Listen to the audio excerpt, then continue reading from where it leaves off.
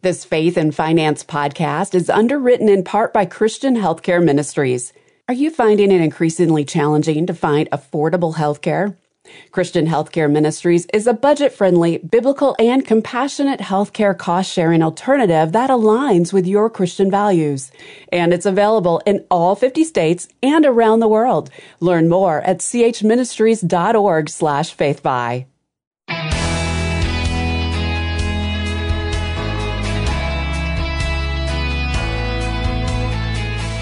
More stress doesn't always equal higher salary, and if you bring home the stress along with the salary, is it really worth it? Hi, I'm Rob West. If you're bringing home stress along with your salary, maybe it's time to rethink the purpose of your work. Today, we'll see what it looks like to work as unto the Lord, and then we'll take your calls at 800-525-7000. That's 800-525-7000. This is Faith and Finance. Biblical wisdom for your financial journey. Some statistics claim that 54% of American employees are happy with their jobs. Then again, apparently 83% of us are suffering from work-related stress. Whether those are accurate numbers or not, we all know just from looking around that people are stressed out, and work is often the cause. So, what does all this mean for you? If work-related pressure is getting you down, what do? Quit? Retrain and change jobs? Grit your teeth and keep going? Well, let me suggest you step back and ask a different question. As a believer in Christ, why are you working in the first place? The desire to do productive, meaningful work is in our DNA. In fact, when God created Adam and Eve, He immediately set them to work, naming the animals and tending their beautiful garden. Unfortunately, along with everything else, work was twisted by sin after the fall. Now, instead of always being productive and satisfying the way God intended, work can literally make us sick. In Colossians 3:23 and 24, we see the key to rediscovering meaningful work. Whatever you do, work at it with all your heart, as working for the Lord, not for men, since you know that you will receive an inheritance from the Lord as a reward. It is the Lord Christ you are serving. Serving God in your work, whether your job is secular or not, is the key to contentment on the job. The verse says, whatever you do. So it's not the work itself that matters, it's the boss. And if you're a Christian, your boss is Jesus, not you and not even your employer. Okay, for those of you who like examples, let me show you someone who did her job as unto the Lord. We don't know her name, but her virtues are outlined in chapter 31 of Proverbs. She's referred to as a wife of noble character, but her actions and attitudes are worth studying and imitating no matter who you are. One characteristic of this Bible hero that stands out to me is what we might call her work ethic. Here are some of the phrases that describe this woman of noble character. You can ask yourself, does this describe me too? She works with eager hands. A person of noble character has a positive attitude towards work, knowing that diligence can produce many benefits. She gets up while it's still dark. She provides food for her family. The Bible makes it clear that providing for your family is a primary responsibility. She takes it very seriously. She considers a field and buys it. Out of her earnings, she plants a vineyard. Part of the biblical work ethic involves expertise, gaining useful skills and using them for the benefit of your family and community.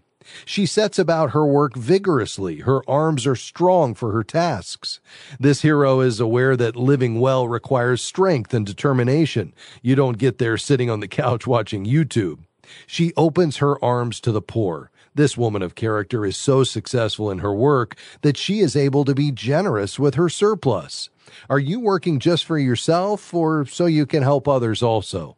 She speaks with wisdom. A person of noble character develops enough experience to teach others. Her work ethic is the water that raises all boats because everyone benefits from her industry. She does not eat the bread of idleness. It's pretty clear that a biblical work ethic means not being lazy. And the most important quality of the woman of noble character is that she follows and honors the Lord. A woman who fears the Lord is to be praised. Everything she does comes from a desire to serve God, and all of her success springs from this priority. We can learn a lot from the Proverbs 31 woman about working as unto the Lord. I encourage you to read through Proverbs 31 and make it a point to follow her example. Finally, as you consider your own job stresses, remember Proverbs 3, 5, and 6. Trust in the Lord with all your heart and lean not on your own understanding. In all your ways, acknowledge Him, and He will make your paths straight. You see, folks, we serve an audience of one. We're not playing to a chorus of men. We're playing to God Himself. And when that's the focus of our heart, it puts everything in perspective. All right, your calls are next. 800-525-7000. That's 800-525-7000. Stick around.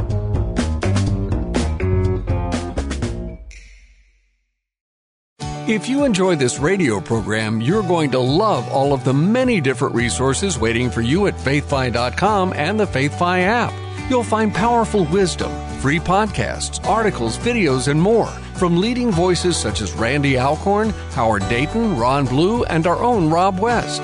Grow in wisdom and knowledge by connecting with a community of thousands of Christians striving to be good and faithful stewards at faithfi.com or by downloading the FaithFi app. As a faithful listener of this program, you know that there's life-changing financial wisdom in God's Word, and FaithFi is here to help you and millions of others learn to be good and faithful stewards. As a nonprofit organization, we rely on help from monthly FaithFi patrons, supporters of this mission, to help us continue and expand our outreach. Has God provided financial answers for you through this ministry? If so, consider becoming a monthly FaithFi patron. Visit faithfi.com and click Give.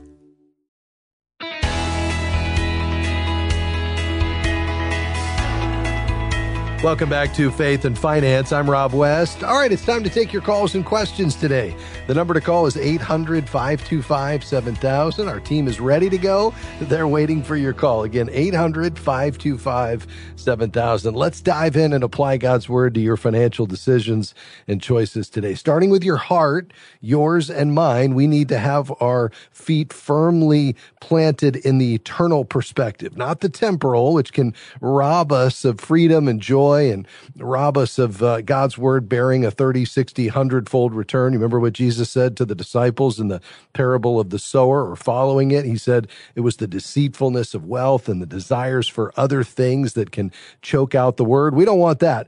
We want to keep our eyes fixed on Jesus, see money as a tool to accomplish His purposes, and look to Scripture as really our guide for how we make day-to-day financial decisions as we live, give, owe, and grow God's money. So let's do that together. Again, 800-525-7000 is the number to call. We're going to begin in Idaho. Victor, I know you were trying to get on yesterday. We couldn't get to your call, so I'm delighted we can speak to you today. How can I serve you? Yeah, I bought a Equinox, 16 Equinox and Chevy Equinox, and I paid $17,000 for it. And it turned out that it had been wrecked in Colorado. I didn't get the Carfax until after the fact. And it's got a twisted frame and transmission problems. So I called Lemon Law, gave it back to them, said I wasn't going to pay for it. Said they're going to take legal action. They got it on the auction block, but how long is it going to be on the auction block? And they want me to keep making payments on it so they don't take legal action, and I was wondering what your thoughts are on that. Yeah, unfortunately, I don't have a lot of good news there, Victor. You buy a used car, and obviously that information was publicly available, unless they misrepresented the car in some way. There's only a lemon law for used cars in 6 states. Idaho is not one of them. I assume there was not a warranty of any kind that was provided by the dealership. Is that right? No, there was a good warranty, and they kept wanting the car back because it was costing them thousands of dollars in tires and struts, because they'd realign the front, grind the rear tires off, realign the rear, grind the front tires off, in less than 1,000 miles. Okay. So the loan is separate from the car itself, so you're obligated for the loan, and you have to keep that up. How are they going to remedy the situation with regard to the car and the ability to keep it on the road? Well, I gave it back because I know I've been a mechanic most of my life, and I know the car's just scrap iron. And they said they're going to auction it off, and I'd owe what was left over after the auction. Well, but what about the warranty? I mean, they're not taking any responsibility for the difference between what you paid for it and what they're going to get it at auction? That I don't know. I don't know how that works. Okay. Well, there was a warranty on the car, and so that'd be my first look is obviously they've obligated themselves to this warranty, and if it's still under the warranty, then you have a right for them to make you whole with regard to anything that's covered by the warranty. Now, obviously, if these things that you're describing that are leading to the ongoing excessive wear and tear that's preventing you from driving it are outside the scope of the warranty, that's another thing. But if it's included because it's powertrain or something else, and they're going to either need to fix it or make you whole in some way. An appropriate remedy, if it's covered, is not to auction it off. Anybody can do that, and then require you to be make up the difference between that and the car note that you owe. That's not going to be a satisfactory remedy, clearly. So I think I would go back, understand exactly what was covered under that warranty, and ask the dealership to perform based on that agreement that you have, the contract that you have. And if you learn that in the fine print that the issues that you've got are outside of the scope of that warranty, well, then that's just another issue. Apart from a lemon law, you would have to sue them. But if they didn't misrepresent anything, you just bought a bad car and didn't do as much homework as you would have done now, given what you know today. Unfortunately, the loan is, of course, separate. So you have an obligation between you and the finance institution that you will pay back this loan as scheduled. And if not, they can try to repossess the car. Clearly, that's going to be difficult. Or they can sue you for the difference, try to get a judgment against you in addition to trashing your credit. So I think at this point, I would be working with the dealership on this car that was sold to you with some sort of warranty as a used car and see if you can get them to perform based on that. Okay. I guess that's probably where I'm at right now then.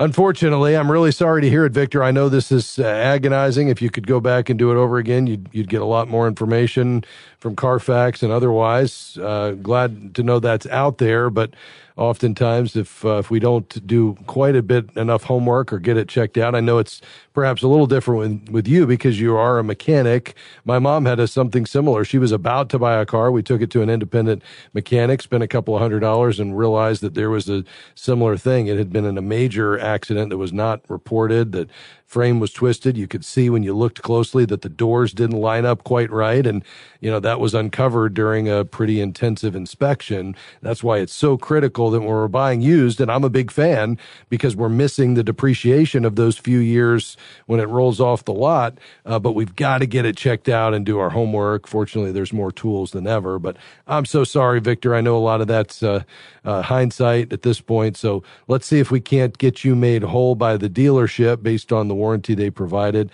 I would absolutely start there. Keep us posted, my friend, and we'll pray that the Lord allows you to work this out to your satisfaction.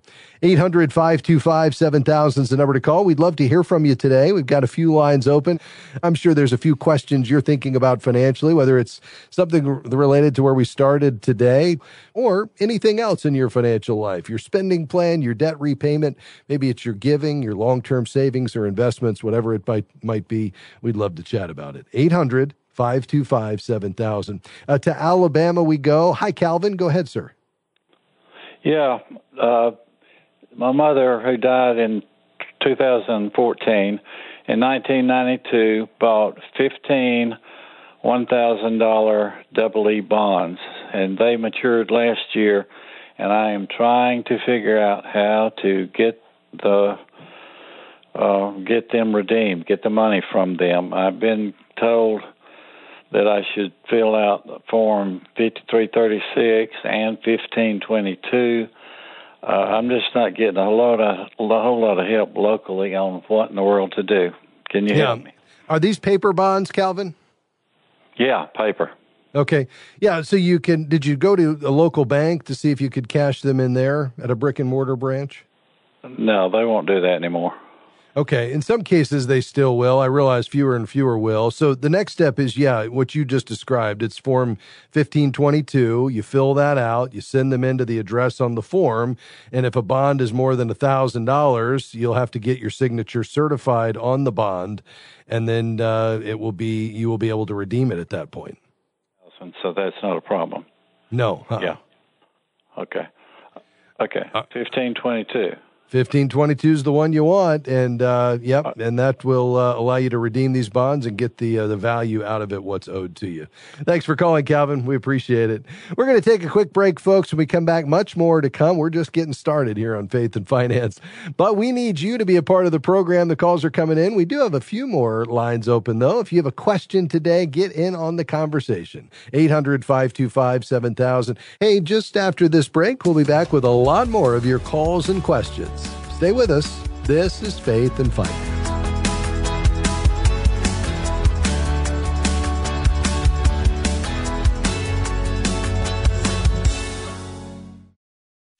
Because of my past health history, finding affordable health care was nearly impossible. But then I found CHM, where costs are not adjusted based on medical history. Christian Healthcare Ministries even provides the freedom to choose my own providers. And the best part? CHM members pray for me. Too good to be true? It's not. I'm a proud member of Christian Healthcare Ministries, and if you think it could be right for you, learn more at chministries.org/faithfi. We're grateful for support from Eventide Investments on the Faith and Finance program. Eventide's approach to values-based investing is grounded in the belief that humankind was created in the image of God, with intrinsic dignity, value, and worth. Eventide calls this investing that makes the world rejoice. More information is available at eventideinvestments.com. That's eventideinvestments.com.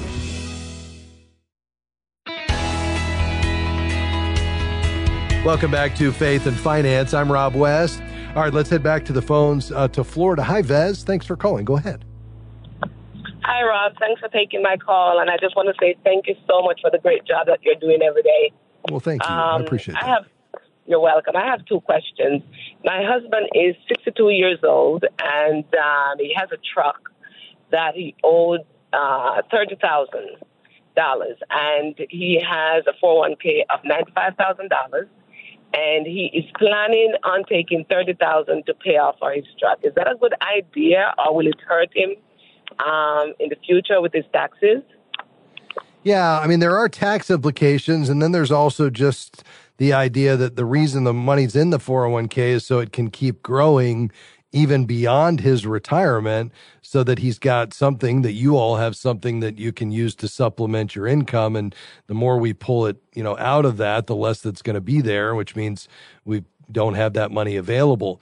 What is the interest rate on that truck loan? 6.5%. Okay. And are you all able to make more than the monthly payment, or are you just making the scheduled payment? Just making the scheduled payment. Okay. Well, I mean, the implications from a tax standpoint are he's over 59 and a half, so he's not going to have a penalty, but all of that's going to be added to your taxable income for the year. So you guys, whatever you make in income that's taxable, you're going to have to add 30,000 to it, which means that it's certainly going to be subject to the tax rate that you're at. It may push a portion of it up into a higher bracket, but just plan on paying whatever your marginal tax rate is on that withdrawal, which means, you're not going to have the full 30. You'd have to pull more to account for the taxes. What's the alternative? Well, how far is he away from retirement? Yeah, he's planning on doing it in 2 years. In 2 years. Okay. And what income sources will you all have in retirement? Well, he's going to stop working, but I'm going to continue to work. Okay. And is your income enough to cover your bills? Yes. Okay. And how long do you plan to work? Maybe until I'm 67. How far is that? About 3 years out. Okay. And so once you retire, let's say his $95,000 401k is now 60 because he pulled out the money for the car plus the taxes. What other retirement assets will you have at that point?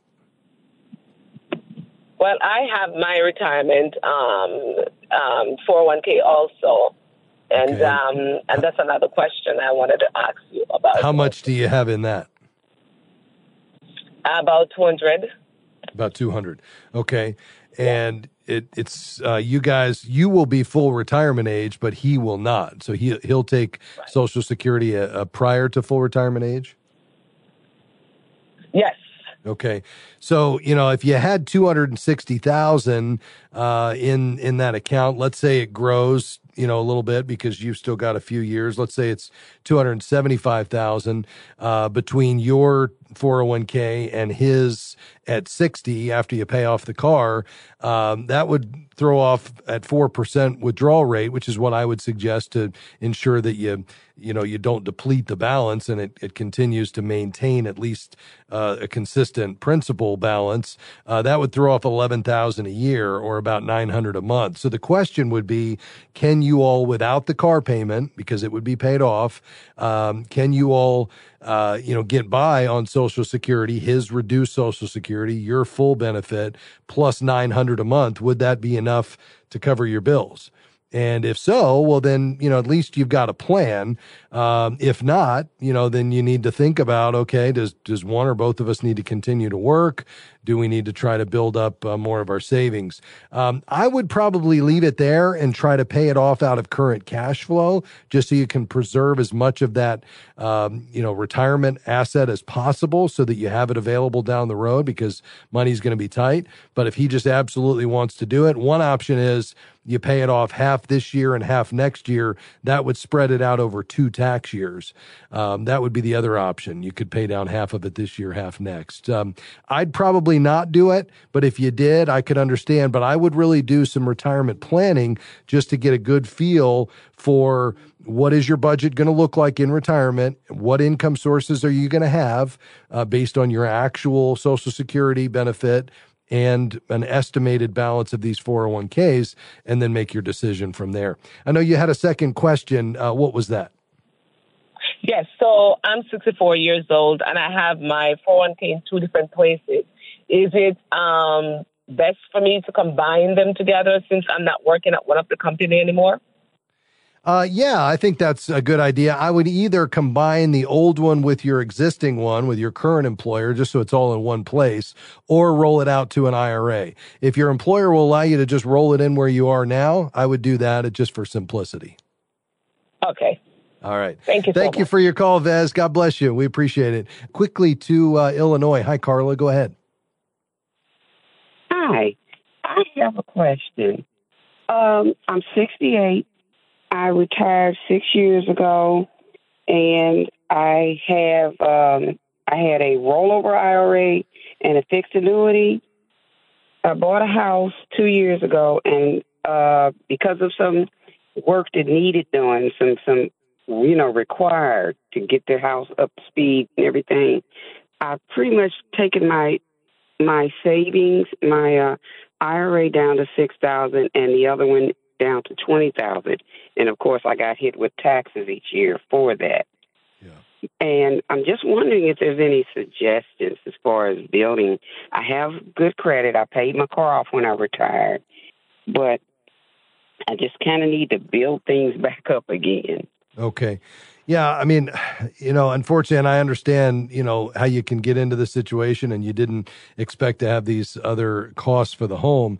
The challenge is, you could invest that $26,000 and, try to grow that a little bit. But at the end of the day, you're only going to want to pull $1,000 a year or so out of that. And if that's not enough, plus, with Social Security to cover your bills, I think going back to work so that you can continue to save for the future is probably your best option at this point, even part-time, so you could cover your bills and maybe continue to put some savings away, build that back up so you have enough. But ultimately, this comes down to what is your lifestyle expenses and how much do you need to cover your budget. And I think that's really the key. So I'd start with your budget, figure out how much, gap you have from Social Security, and then decide whether you need to go back to work or whether you can get by with what you've got. I hope that helps you. We appreciate your call today. And thanks for being on the program. God bless you, Carla. Hey, we're almost out of time, but I wanted to let you know that you don't ever have to miss a program. Just download our FaithFi app for your mobile device and take us with you anywhere. Thanks for joining us today. I look forward to talking with you again next time on Faith and Finance. Faith and Finance is provided by FaithFi and listeners like you.